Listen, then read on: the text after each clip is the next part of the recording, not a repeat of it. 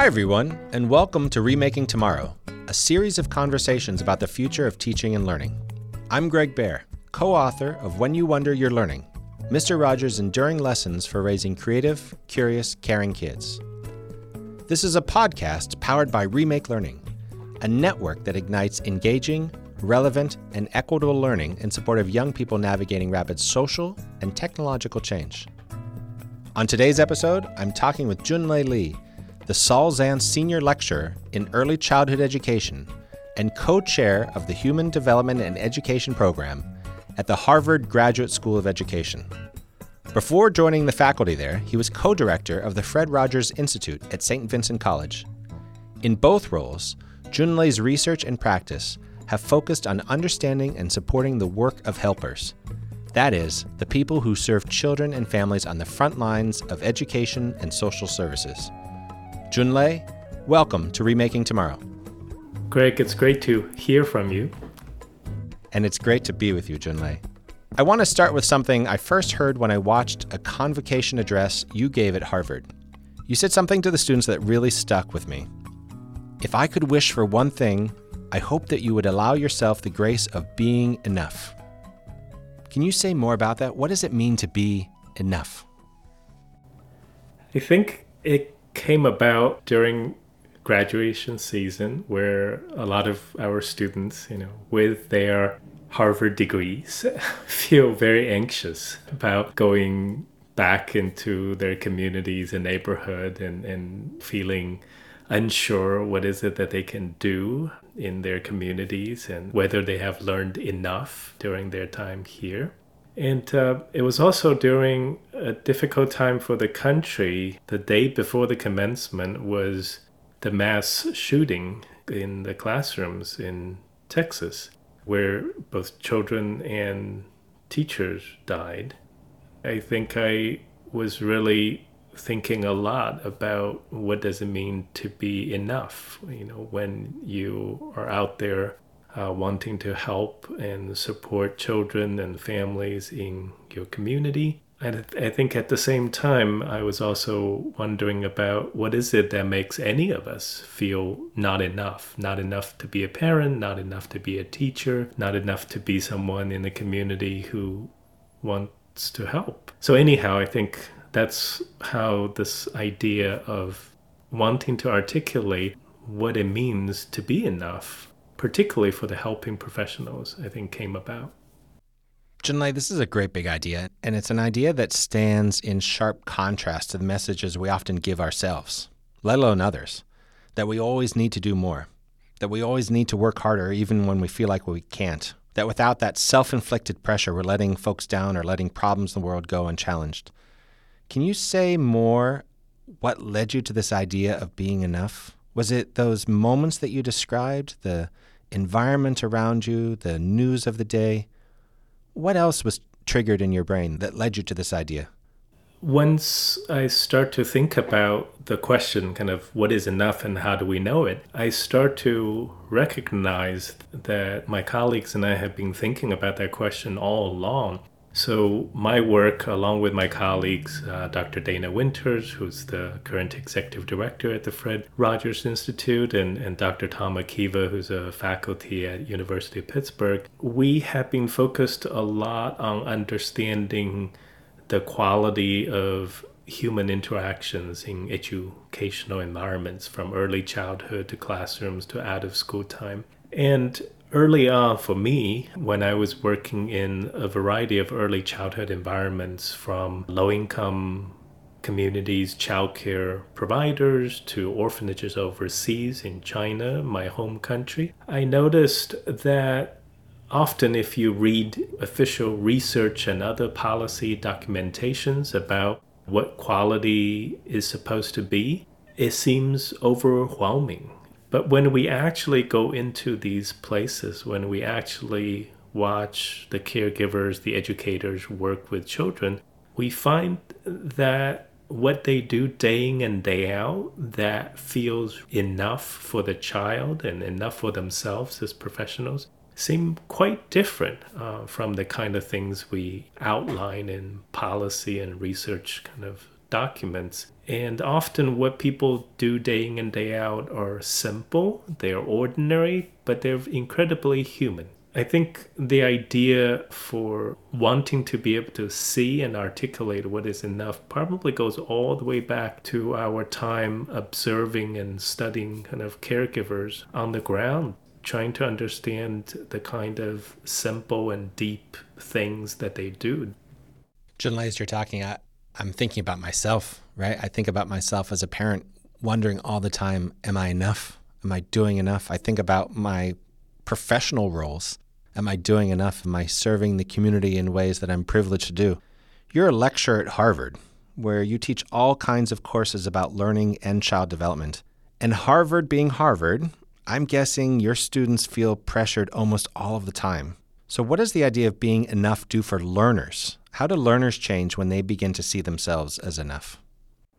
I think whether it is graduate students or whether it is 3 and 4-year-olds, if we, the teachers, which of course include parents and all the mentors and coaches outside school, if we can help them see how they approach learning, the way that they're trying to make their learning make sense in the real world that they live in, we can help them understand that the way they're going about doing it is enough versus, right, holding some artificial threshold above them that says, unless you reach here, you're not enough. I think perhaps two very different ways of thinking in the educational world.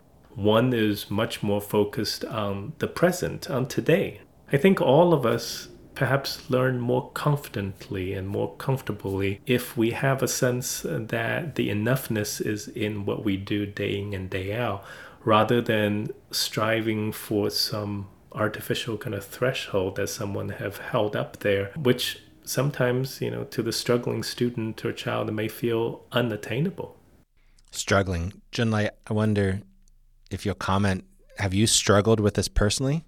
You who hold so many roles, you the teacher of so many helpers, how are you realizing enough?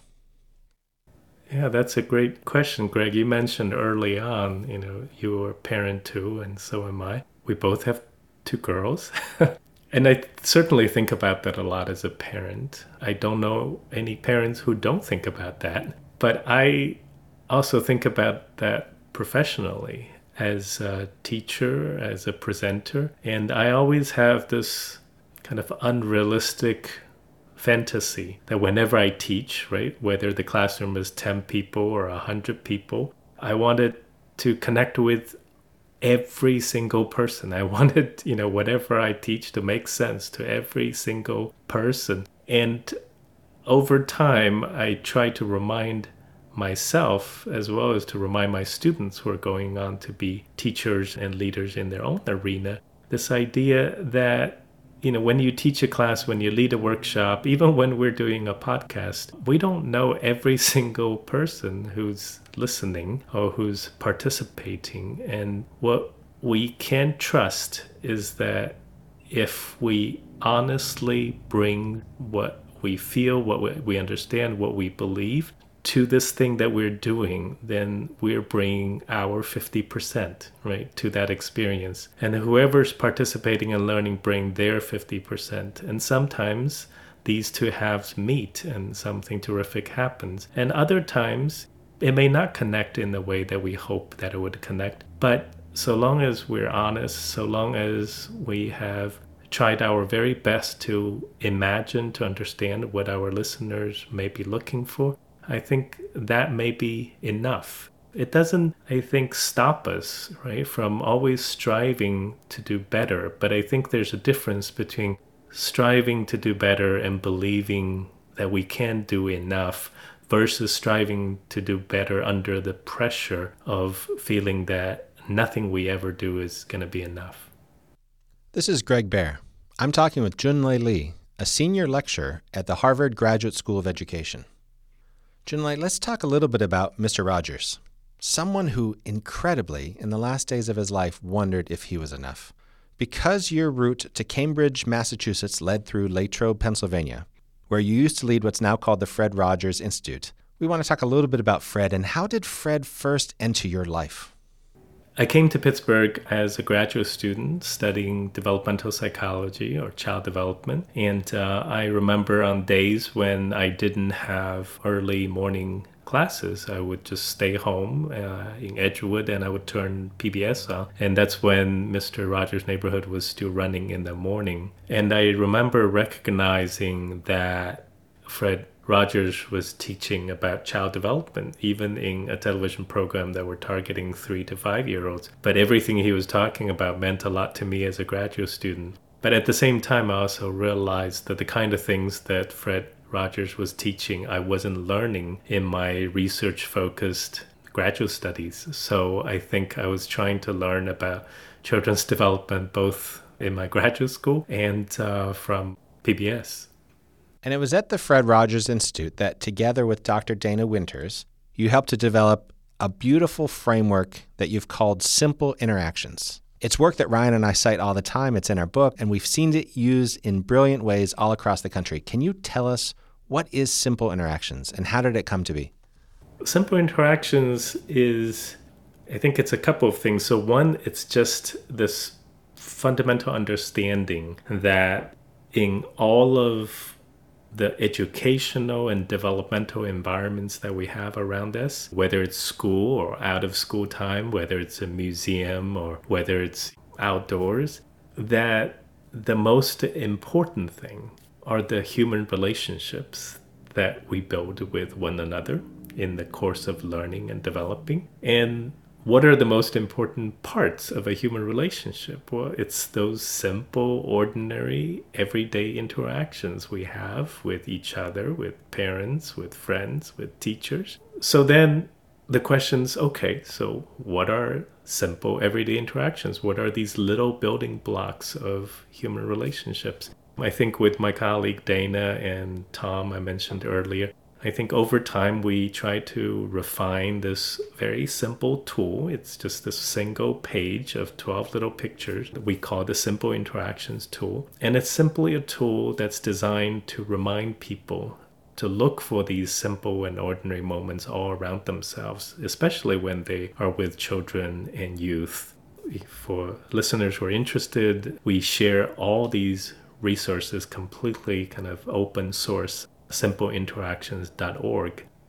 And Junlei, you and Dr. Winters and Dr. Kiva, you've studied simple interactions all over the world. When you think about that work, is there a place or maybe a moment that really stands out for you, something that underscored for you just how powerful these simple interactions can be? I think each place touched us greatly. I think Dr. Winters had studied the crossing guards in the city of Pittsburgh, as well as child life specialists in Pittsburgh Children's Hospital. I had spent time in orphanages overseas, and we had spent time together in group homes for youth in Canada. And if I were to name one place, I think the first place that comes to my mind at the moment is this small village in China who became a foster care village for orphans with disabilities. There were about 200 children placed in the village when we visited for the first time.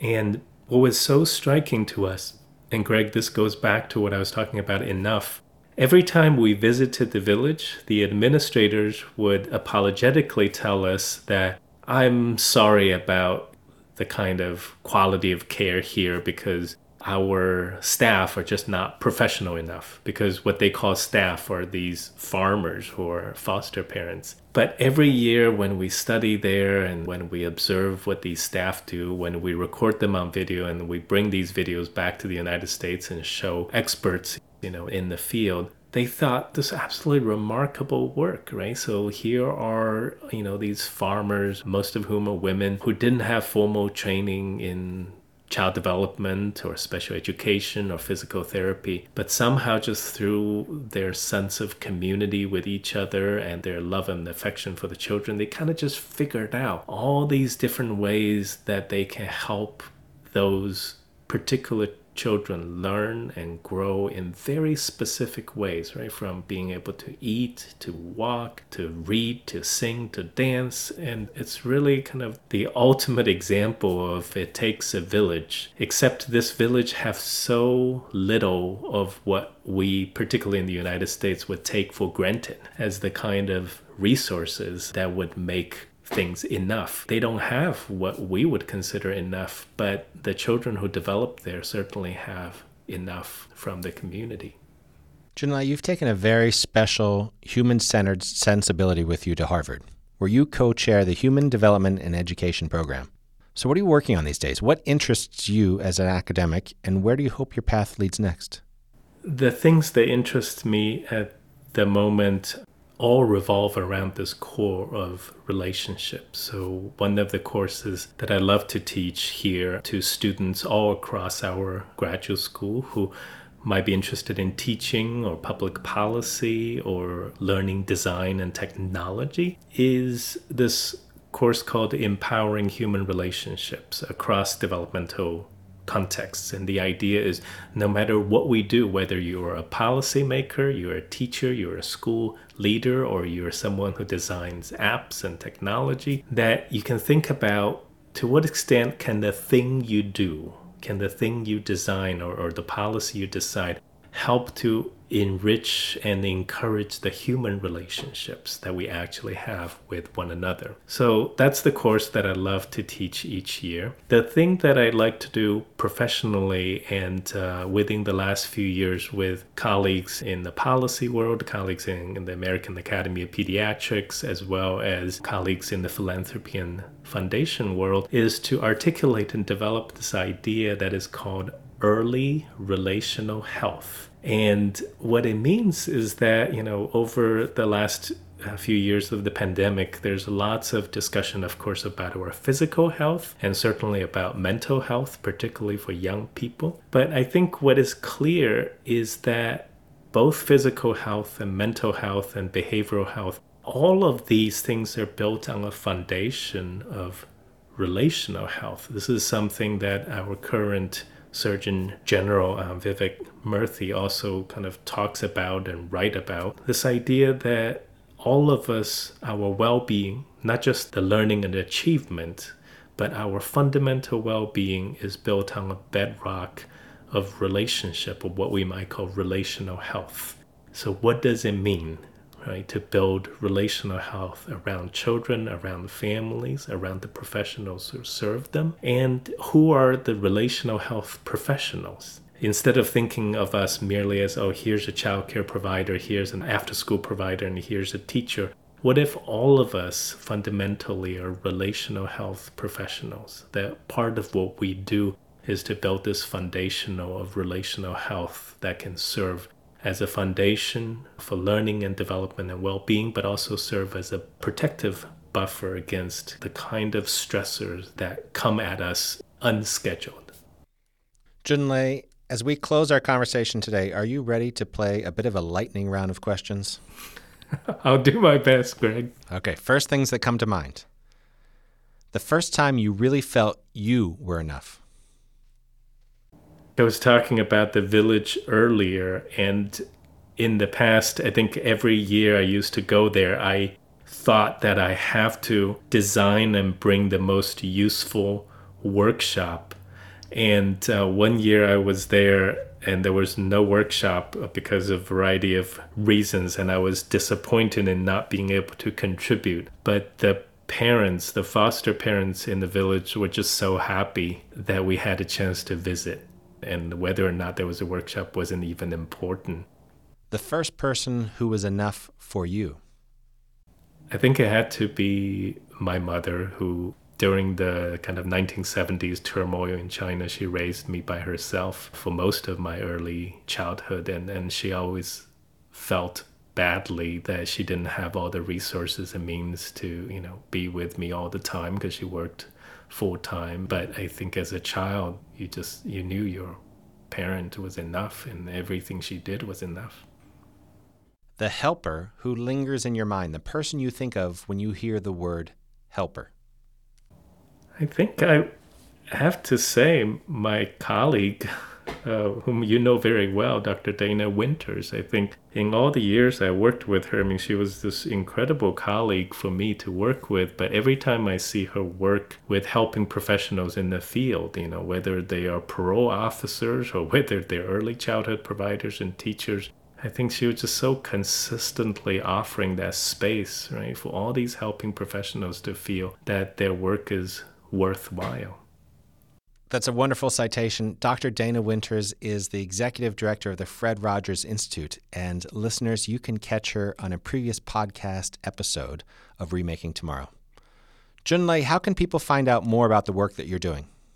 Well, I would encourage people to follow us on simpleinteractions.org. There we have a pretty infrequent newsletter, but a lot of our talks and tools and ideas are just up there on the site, open to everyone. And most importantly, I'd love for people to just play with our tools and ideas in their own work, in their own life, and send us a note about it. We love to hear these stories, and we love to hear kind of these very simple, incredibly human stories that happen all around us.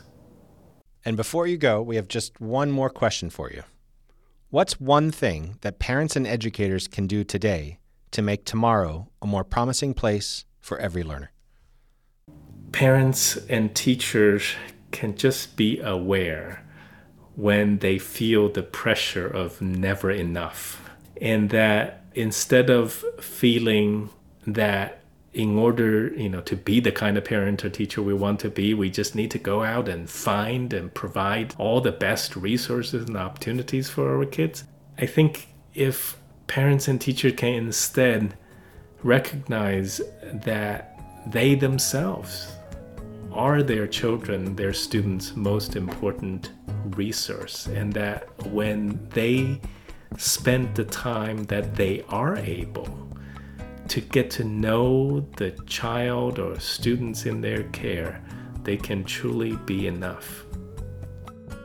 Thanks again to Junlei Li, the Salzan Senior Lecturer in Early Childhood Education and co-chair of the Human Development and Education Program at the Harvard Graduate School of Education. Remaking Tomorrow is powered by Remake Learning. Learn more at remakelearning.org.